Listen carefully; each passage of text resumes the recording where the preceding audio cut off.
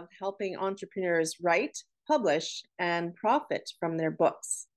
I'm really excited to let you know about a program that my partner, Janine Brisbois, and I are offering. It's called Here's Your Wings, Write Your Book. Your credibility depends on it. We are inviting you to join a 30-day program that will get your book from idea to first draft. Today's the day. Now's the time. You are the person. Stop the avoidance. Teach your audience. Your book awaits. For more information about this special program, send me an email at ruthlsnyder@me.com. Welcome. This is Ruth L. Snyder, and you are listening to Choices from Struggle to Strength. Today, I'm very pleased to have Diana Derringer with me. Welcome, Diana. Thank you. I'm so happy to be here.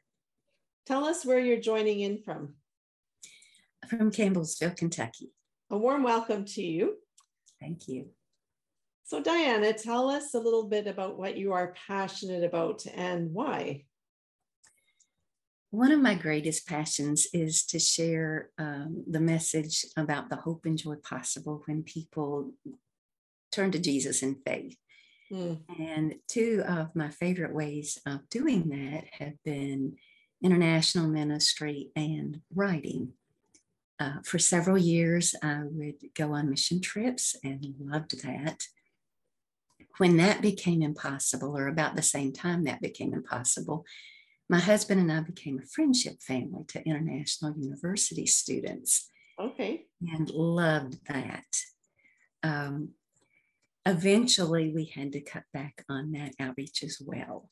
And so about that time, I started writing more.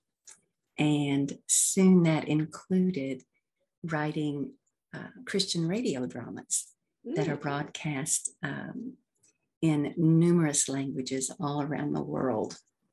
And so it's like when God closes one door, another one opens. And that's been exciting to see how it works. That's amazing. Thanks for sharing that with us. So do you write dramas, like stories that are broadcast on radio? Yes, they're Bible-based. Okay. But it's sort of like whenever you read some of the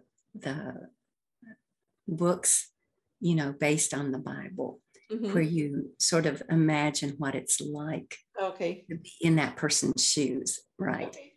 So it's been fun. On some things we have a lot of information, and on others it's very limited. So it depends on the particular story, on how I approach it. Right. I'm sure we could have a whole conversation about that. Oh, I would be glad. Yes. So share a little bit about your story, about some of the difficult things that God has taken you through and what you've learned through those times. Right. In 2004, my husband was diagnosed with a malignant brain tumor, and his prognosis was 3 to 5 years. In addition to the initial radiation, he also was on chemotherapy pills 5 nights every month for 3.5 years. Because of his extreme fatigue, memory loss issues, and other health concerns, it became impossible for him to continue as a store manager, and impossible for me to continue my international mission trips. However, after about 3 years, he went into remission and has remained so since that time. Oh, wow. Yes. Then in 2009, we're not sure exactly which happened first, but he suffered a stroke, heart attack, and fall with a severe brain injury. And so the medical staff thought, when they took him off the respirator the next day, that he would die. However, he breathed on his own. He tracked motion and sound. He squeezed our hands in response to prompts. Wow. And days later, he's sitting up talking with us. Then, in 2020, he began a rapid decline, and we could not find any reason for that. That climaxed on the day that I noticed he was having some fairly severe stroke-like symptoms.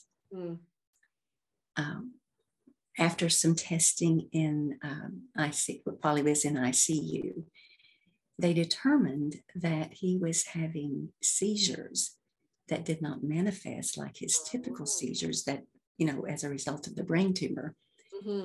And those, in combination with a recent urinary tract infection, caused his old stroke symptoms to resurface with a vengeance. So he did not have a stroke, but he was having old stroke symptoms. And once they began higher dose anti-seizure medication, then he started improving.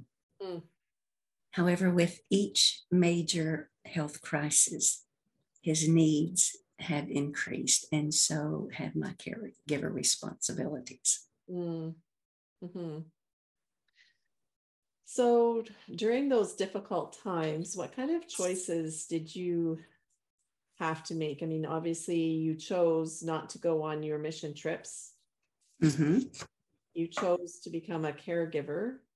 What other choices did you make, maybe in your ministry, in your writing, even your personal self-care? What would you like to share with us there? From the beginning, we recognized a need to choose. First, our first choice was, would we let our circumstances defeat us? Or would we choose to make the most of our situation? And for the first few days after his initial diagnosis, my husband interacted very little with other people. And when he emerged, he said, God and I had a little talk and everything's going to be okay. Did he mean that he knew he was going to be healed? No. Did he mean he knew that his treatment would be easy? No. Did he mean he knew what to expect? No. He meant whatever happened would be okay. That God would carry us through the storms that we were facing. So we had to choose, did we want a life of defeat and gloom or one of victory and joy? And would we worry over every detail of life, or would we hand those over to our loving Lord?